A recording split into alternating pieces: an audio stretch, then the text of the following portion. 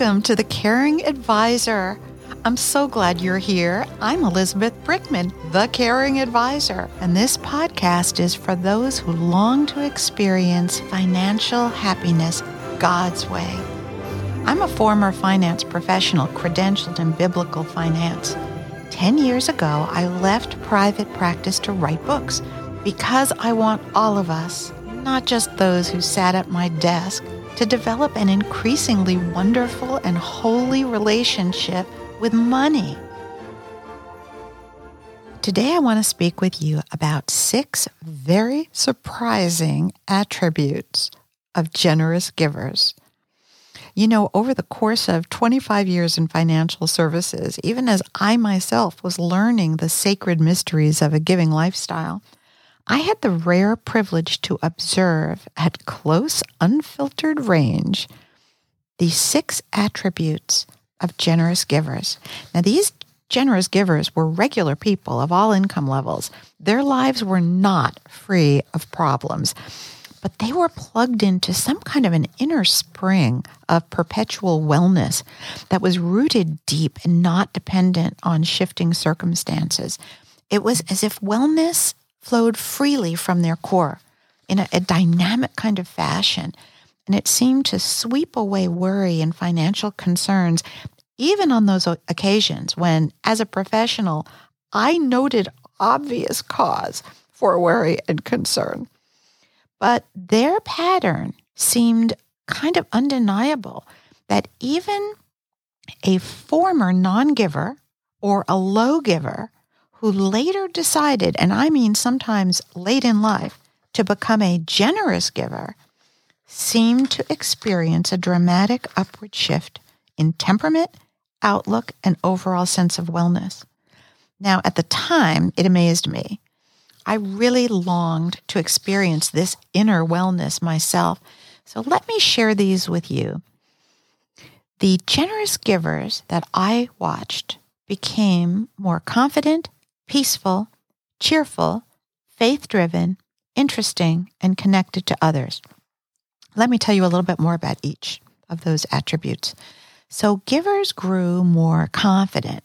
Those who became generous givers exuded a new air of confidence, and I observed this in givers at every financial level, rich, poor, and middle class. And I think it's because generous giving generated an esteem-building sense of power, capability, and affluence. Now, this caught my attention because mathematically, when one gives more, one keeps less. Yet, generous givers exuded unmistakable new confidence in their life circumstances and in their ability to manage it. Givers grew more peaceful. We know financial anxiety is a common malady, and it's surprisingly that way even among the wealthy. And as a professional, it was frustrating to me when certain clients with sizable financial assets just could not feel safe, and they would struggle to relax or enjoy family time. Even vacations tended to be put off or compromised by business. So they were accomplished really in 2 activities, working or fretting.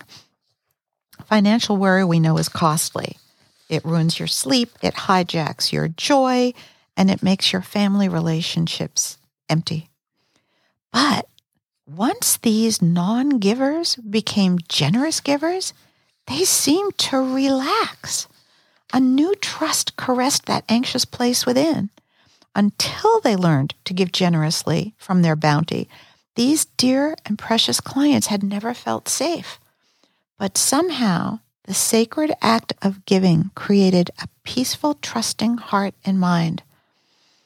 Giving is RX for the anxious financial soul.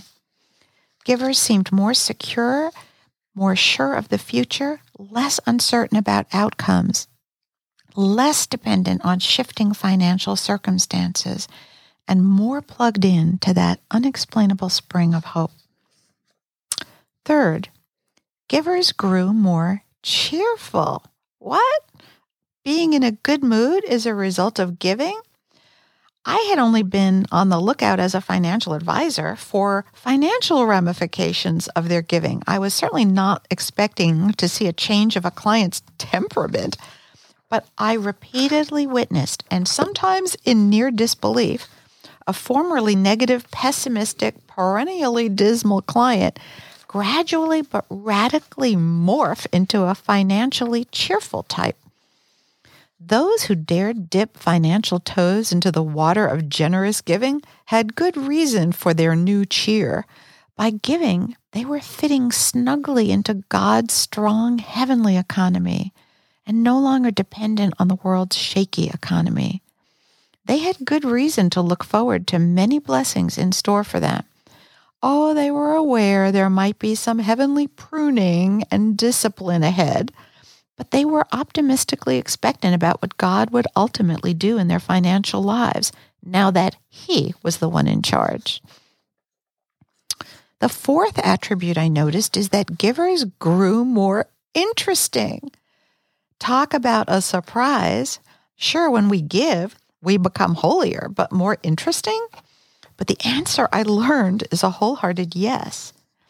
Jesus taught us in Luke 6:45 that our mouth speaks from the overflow of our heart, right? We tend to talk about, think about, ask about, and give our time to whatever is on our heart. Well, when our hearts are primarily invested in ourselves, our conversation follows.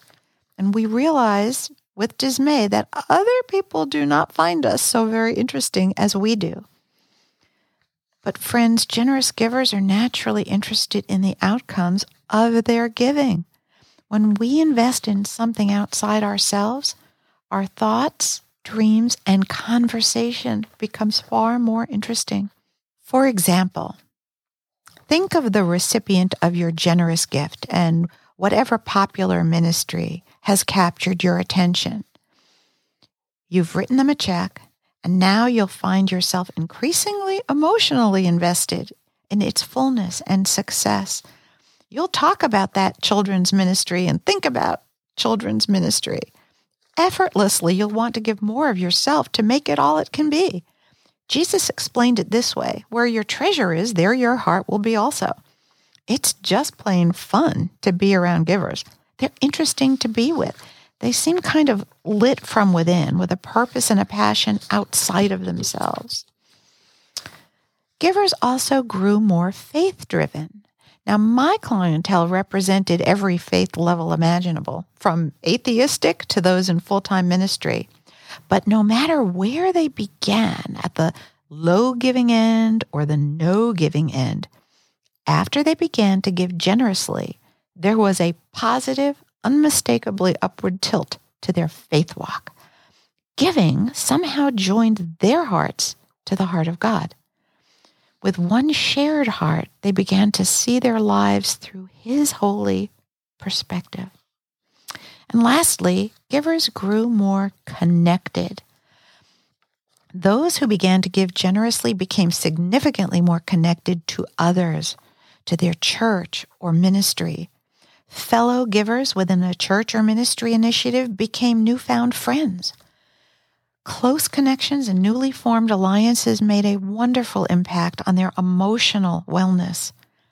Generous giving ushered in new relationships, fresh opportunities, and interesting connections of all kinds, including social, faith, and even business-related. Former loneliness was transformed into a new fullness of life. Could giving be a cure for loneliness? Maybe.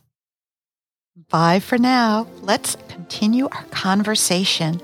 Don't miss an episode. Subscribe on your favorite podcast platform so you'll be notified immediately when a new episode airs. And I do hope you will tell your family and at least 5 of your friends. Come visit me at elizabethbrickman.com. Reach out to me with your thoughts, your worries, your frustrations, your triumphs, and your testimonies. I'll celebrate your financial testimony in our podcast. Maybe you have a question. I'll answer your question or direct you to one who can. And I'll help you create a decision grid so you can make the very best decision on your own. Maybe you need prayer. I pray for my listeners daily with real prayer that reaches to the heavens from a sincere intercessor. Or maybe you just need a friend. Come visit me at elizabethbrickman.com. Bye-bye. Thank you to my audio engineer, Tyler Harrison, for your wonderful work.